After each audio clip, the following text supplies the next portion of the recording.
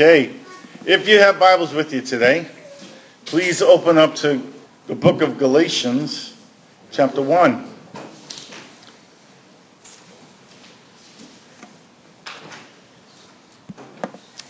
Just finished up a series of messages on our church's ethos and values. It was an 8-part message. I really enjoyed speaking on it, just the things that are most passionate to my heart. But we finished that up last week. And this morning we're going to begin a new series of messages on Paul's letter to the Galatians. I want to have a time of prayer and ministry after the sermon. And an effective way for us to do that has been, when I finish my message, just to leave some space to see if there's anything the Lord would put on our hearts. That He'd give words of knowledge or prophetic words to kind of give some indication on the direction He'd want us to go in a ministry time. Now, we've done this many times, and many of you guys are very well able to hear God. So my encouragement to you is to multitask this morning as you listen to me share my message. Listen to God. See if God puts something on your heart. And at the end of my message, I'll leave space for people to share those insights and those bits of revelation. Okay, let's begin chapter 1, verse 1. I'm going to do the first five verses today. You could read along as I read these verses. Paul, an apostle, sent not from men, nor by a man, but by Jesus Christ and God the Father, who raised him from the dead, and all the brothers and sisters with me. To the churches in Galatia, grace and peace to you from God our Father and the Lord Jesus Christ, who gave himself for our sins to rescue us from the present evil age, according to the will of our God and Father, to whom be glory forever and ever. Amen. Lord, use me today to share your word to your people in a way that's life-giving to them. Lord, I pray that their hearts be good soil, well-tilled soil, ready to receive your word. And Lord, may your word take deep root in them. We ask this in Jesus' name, amen. So in these first 5 verses, Paul is giving his introduction, his salutation to the Galatians. And I'll get back to that in a few minutes. But let me begin with my own introduction to the book.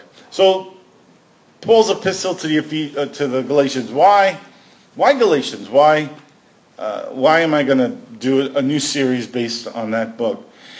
Well, when considering where to go next concerning our Sunday messages, honestly, I'm just following as the Holy Spirit leads. I considered a few things. I actually considered doing Acts of the Apostles, but it took us 2 years to get through John. I'm thinking, how long would it take us? With 60 chapters, how long would it take us to get through the 28 chapters of Acts of the Apostles? Like, Lord, is that me? Because I'm thinking that would be just so much fun to do. And that's when he popped Galatians in my mind. I'm thinking it's the mercy of God toward you guys. But when he told me Galatians, it blessed me. It pleased my heart because it really is one of my favorite portions of Scripture. Paul's message to the Galatians, it just resonates with my heart. It resonates with my personal calling. I do believe, inspired by Luke chapter 4, verses 18 and 19, that God has called me to do 3 things. And the first is to tell people good news. I think all too often in the church, people don't hear the good news, they hear bad news. And the gospel is to be good news for people. And I feel like God's called me specifically to share with people good news about the Father's love. Because I don't know that there's many Christians who are as convinced of just how great and lavishly the Father loves us as he does. And so that's a personal passion of mine.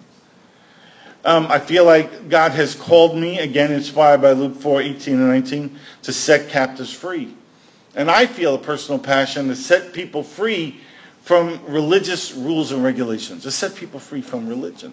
And that's really the heart of the message in Paul's letter to the Galatians.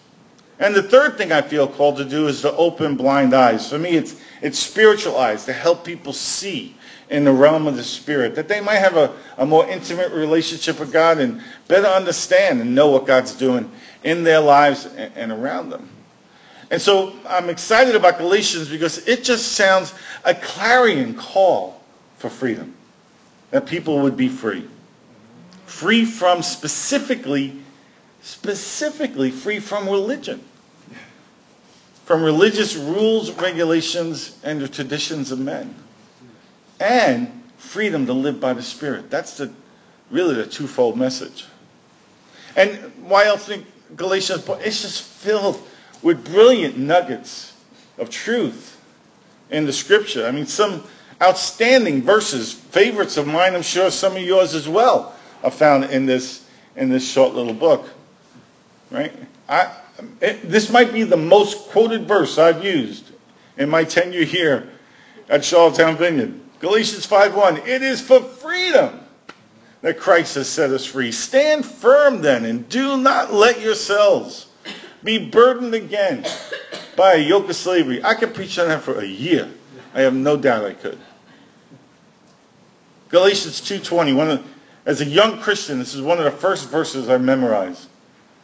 It says, I've been crucified with Christ. It's no longer I who live, but Christ lives in me. The life I now live in the body, I live by faith in the Son of God who loved me and gave himself for me. Oh, man, just rich, powerful truth. Liberating truth. Huh? Robin Mark made that into a song. Did he make it to a song? I'm not surprised. Incredible. And then back in Galatians chapter 5, the second half of verse 6, it actually says this. This is in the Word of God. It says the only thing that counts is faith expressing itself through love. The Scripture actually says it just like that. The only thing that counts. I mean, if Paul's going to preface a statement with those words, the only thing that counts, we've got to pay attention to what happens by the end of the word counts and the period. The only thing that counts is faith expressing itself through love. We need both those. We need to trust God in faith, and we need to live love. So, I mean, those are just a few nuggets. There's so much more, and we'll get to all of them. Now, Galatians is a profoundly significant book. It is said that the books of Galatians and Romans are the clearest expressions of the new covenant that God's made with us. Of salvation by grace alone, through faith alone, in Christ alone. The message is just driven home, laid out plainly for all to understand. Galatians has been called the Magna Carta of Christian liberty. It was the book of Galatians that stirred the fires of the Protestant Reformation in the 1500s. Of it, Martin Luther said, the little book of Galatians is my letter. I have betrothed myself to it. It is my wife. Ooh, I think he's a big fan. John Wesley is known to have said that he found lasting peace from a sermon on Galatians.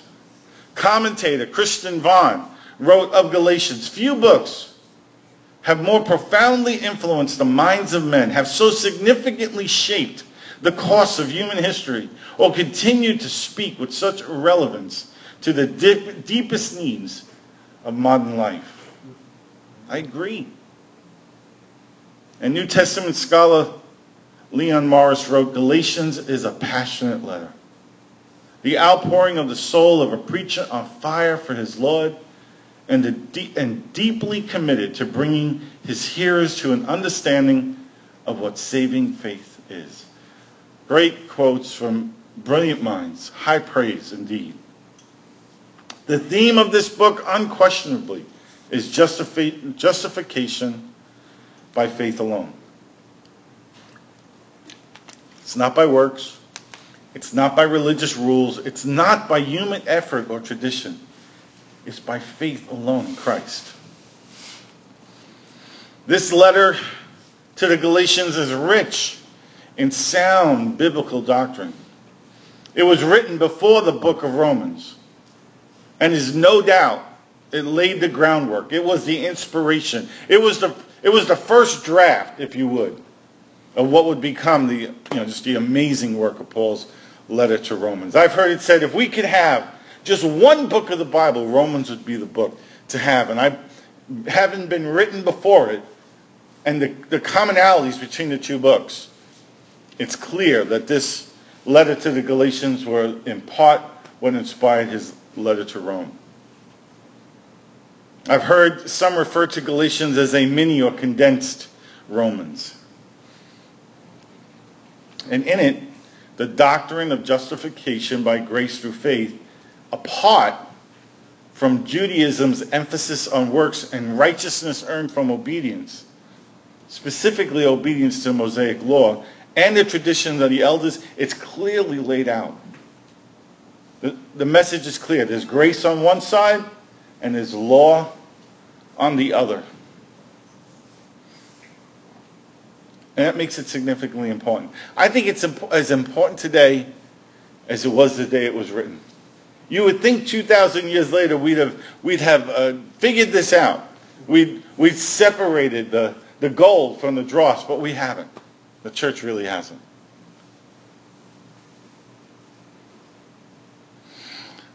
Just a brief overview. St. Paul is clearly the author. We see it from the first word of the first verse in the first chapter. It was written, there are two schools of thought about when the book was written.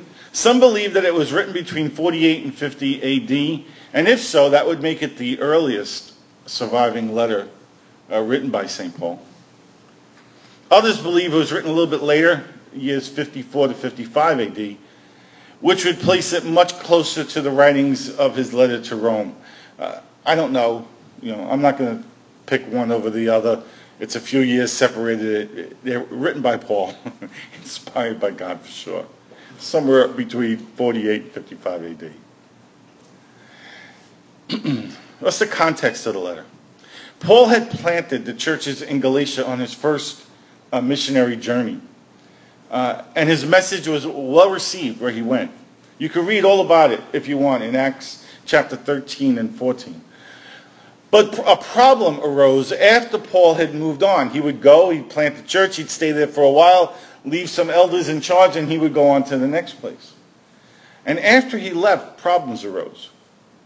Paul's writing this letter because some Jewish Christians would follow behind him. On his travels, Paul would leave and they'd go into the city right after Paul. And they would tell the people that Paul was in error, that he was preaching an incomplete gospel, that Paul was giving the message of grace, and they would come and say, yes, that's true. However, you have to also abide by Jewish laws and customs. And so Paul's going around doing this good stuff, and what Paul called Judaizers would follow behind him, and they were, as it were, sowing weeds among the wheat. They were telling people that if they wanted to truly be a Christian, then you got to follow the Jewish laws as well. And there was an especial emphasis on the laws associated with circumcision. Adding law to grace. That's what they were doing. They were adding the law to the gospel of grace. And I find it astonishing that 2,000 years later, this same spirit is at work in the church. It's got to stop. It's just got to stop. Let me, I was going to add this quote. I found it this morning.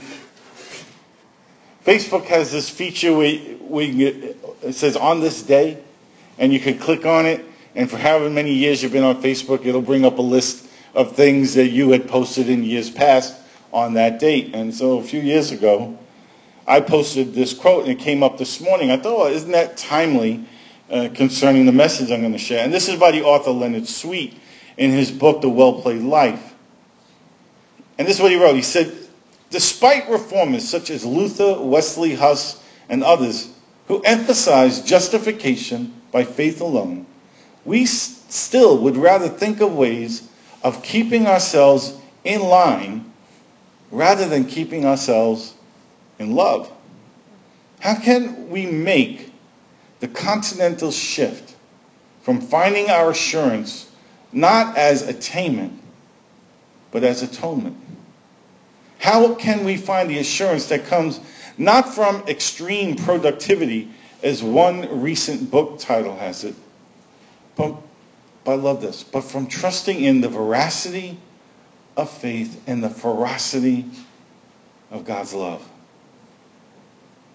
But from trusting in the veracity of faith and the ferocity of God's love. There are some authors out there, there are some preachers out there who get a lot of flack because they actually believe what's referred to as the grace message. And for those who don't, I want to ask them, what book are you reading? What gospel are you reading? You want to go back and be a first century church, a New Testament church? Have you read this book? Have you read the Gospels? Have you seen the way Jesus related to people? Have you heard Paul's story? Have you read his letter to the Galatians? One of the reasons why I would like to do a study on on Acts someday, is because I think there's things that we can learn from what the apostles did well, but also from the ways that they just totally messed things up. They really did. I kind of appreciate the fact that Scripture is that plain and that obvious to not only show us the right way to do things, but it shows us the weaknesses and the failings of those who've gone before us. So Jesus comes preaching a message of freedom and of love and of grace. And right after he has ascended to heaven, they begin to build structures and organizations and systems to do what he did as a relationship. They did it right away. There's something about humanity that's hardwired to rules and regulations. We love them. Whether we know it or not, we love them. Our society is driven by them. And the new covenant does not operate that way at all. It operates relationally on the basis of love. So, and more than any of his letters, passionately, Paul communicates this truth in his letter to the Galatians. And back then there were people who didn't like it, and to this very day there are people who don't like that message. This is far and away Paul's most passionate letter, and it's just one more reason for me to enjoy it. It's a ringing declaration that salvation is an absolutely free gift. And it's a hard-hitting rejection of any hint that it must or can somehow be earned by good works. Paul's passion for Christ and the gospel are clearly evident in his anger and his surprise at the Galatians for accepting these false teachers and their message when they came behind him to sow their wicked seeds. And we're going to take a closer look at that anger and that passion when we look at verses 6 and following next week. Now you can get a preview for yourself if you like as we go through the series. Maybe you'd like to go into Galatians for yourself. You could probably read all 5 chapters in, under an hour, even if you read it somewhat meditatively. But maybe you want to park there for a while and see what the Spirit puts on your heart. Now, in Paul's letter to the Romans, the argument for justification by faith is carefully developed and it's calmly logical. Galatians, on the other hand, it's emotionally charged.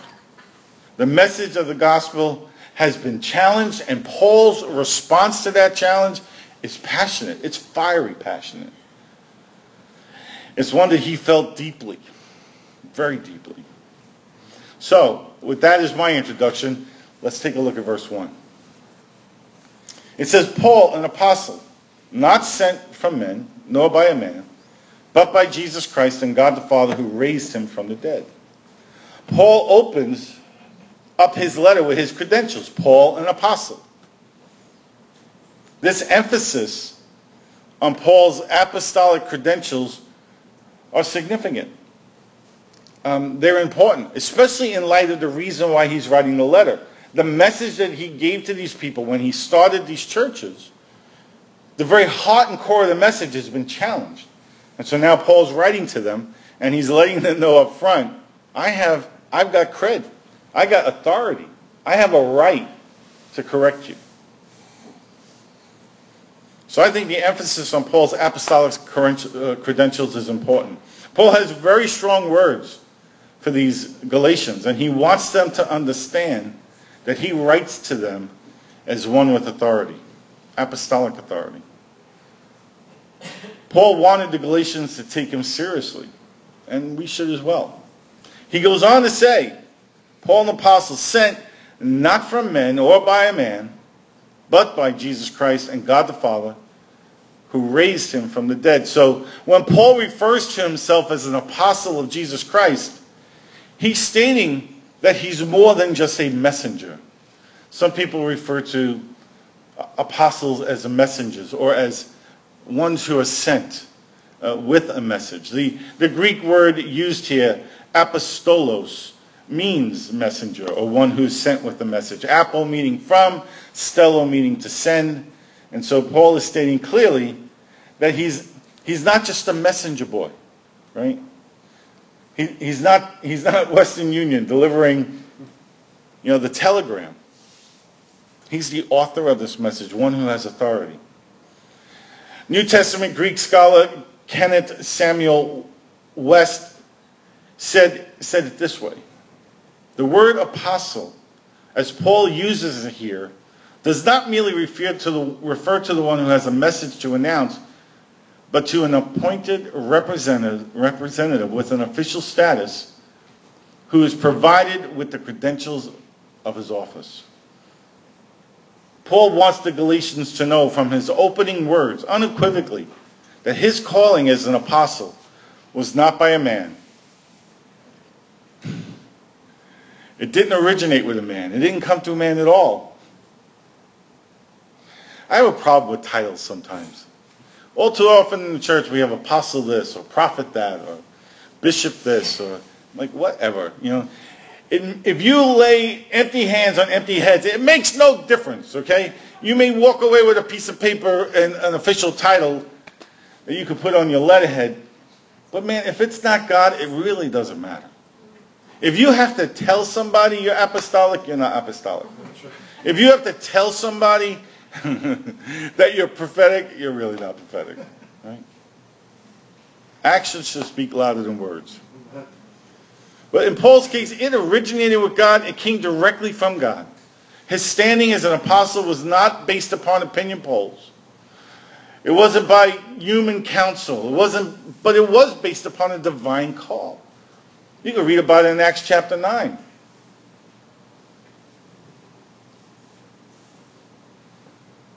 A divine call made through Father and Son. The Father who raised Christ from the dead, he's telling us.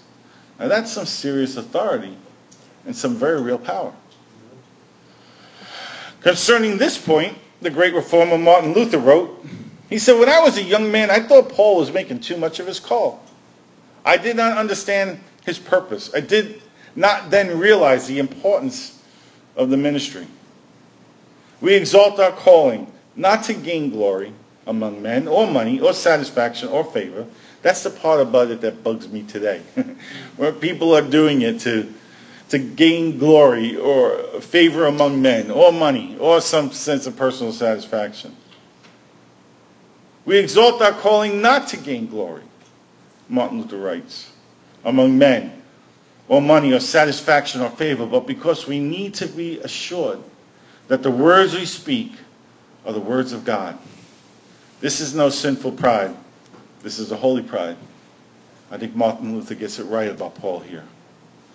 And he finishes verse 2 with the words, and all the brothers and sisters with me. Paul is writing this letter, and to his greeting, he adds that this is from the friends who are with him as well.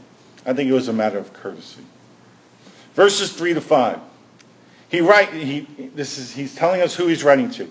To the churches in Galatia, grace and peace to you from God our Father and the Lord Jesus Christ, who gave himself for our sins to rescue us from the present evil age, according to the will of our God and Father, to whom be glory forever and ever. Amen. So this letter is clearly addressed to the Galatian churches. It's not written to a single church in a single city. The letter is addressed to the churches of Galatia, because Galatia was a region, not a city, and there were several churches among the cities of Galatia. And Paul opens up with a famous greeting, with a typical greeting for him in his writings.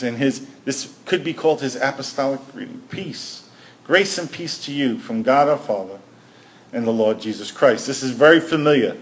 And from it he's drawing upon the traditional greetings of both Greek and Jews. Greeks would offer grace. Jews would offer peace. Peace was their greeting. Shalom would be their greeting.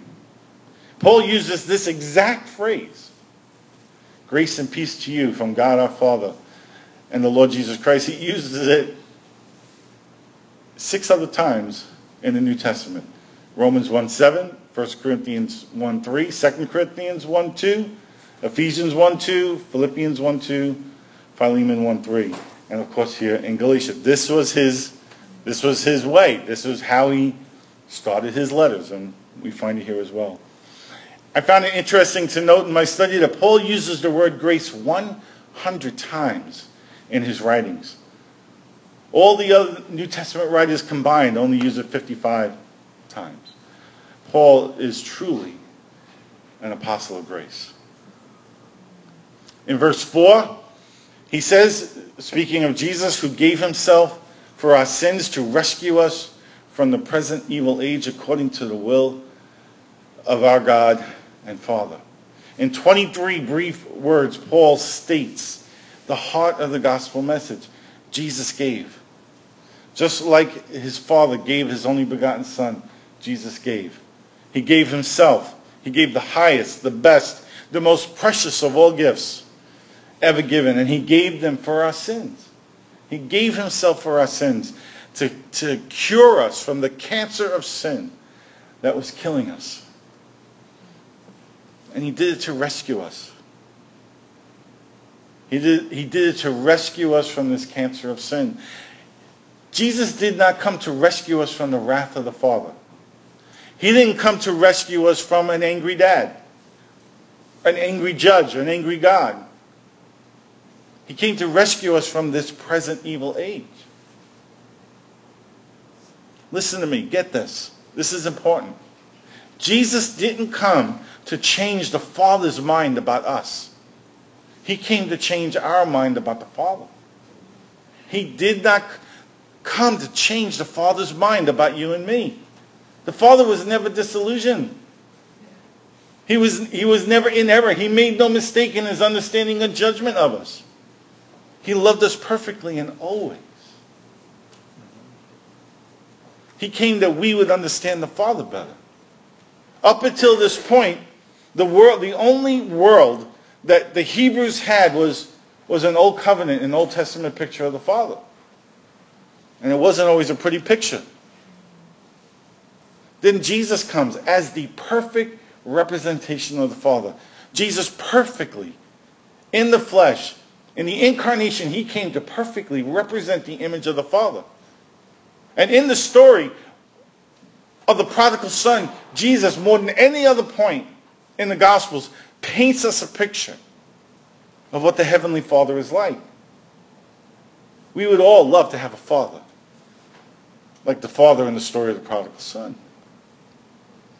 That's our Heavenly Father. Jesus came to change our minds because we didn't know God. We thought we did, but we saw him through some distorted lenses. And even to this day, there are people who are still blinded by the truth of God's love and his mercy and his grace. It's one of the passions I have, to open those people's eyes to that truth. The Father didn't need his mind changed about us. Jesus didn't have to die for us so the Father could see us differently. He saw us perfectly. What Jesus did, he did for your sake and for my sake, that our blind eyes would be open, that we could see God as he truly is, and forever put away the image of the angry father or the angry judge, but rather see one who's filled with love and mercy. The scripture tells us that our God is rich in mercy. And sadly, most of us are not raised with that image of God the Father. Maybe we put Jesus in that box. But that's not how we see the Father. Rich in mercy, that's what the scripture tells us about him. That he loves us with a great and lavish love is what John said.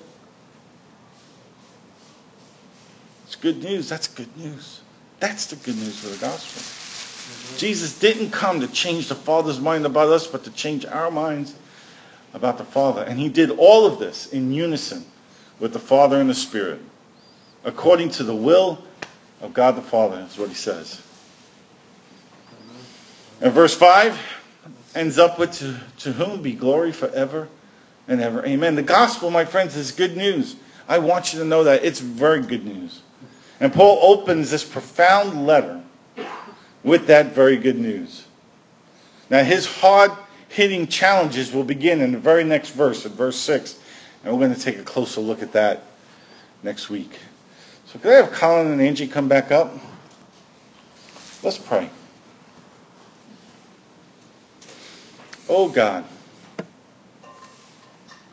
Lord, I pray that you would do what it says in your word. Lord, I pray that by the power of your Holy Spirit and through the reality of your word, that we would know the truth and that it would set us free. That we would no longer, oh God, look at you through distorted lenses of performance-based Christianity, rules and regulations and traditions of religion, but that we see you for who you are. And Lord, even now, as we begin this journey into Galatians, I ask that you come by the power of your Spirit, and Lord, that you would just sever the ties. This is the picture I see in my mind's eye, like a puppet with strings, and that's what religion is. It controls us. Lord, cut the strings. Cut away all the strings, that we would be free to live with you and for you in the delight of your love for us. Do it, Lord. Lord, I pray that you would inspire this journey into Galatians and let it be life-giving for all of us. And I ask this in Jesus' name. Amen? Amen. Amen. Okay. So I asked for some words of knowledge earlier. Does anybody have heard anything from the Lord that you'd like to share?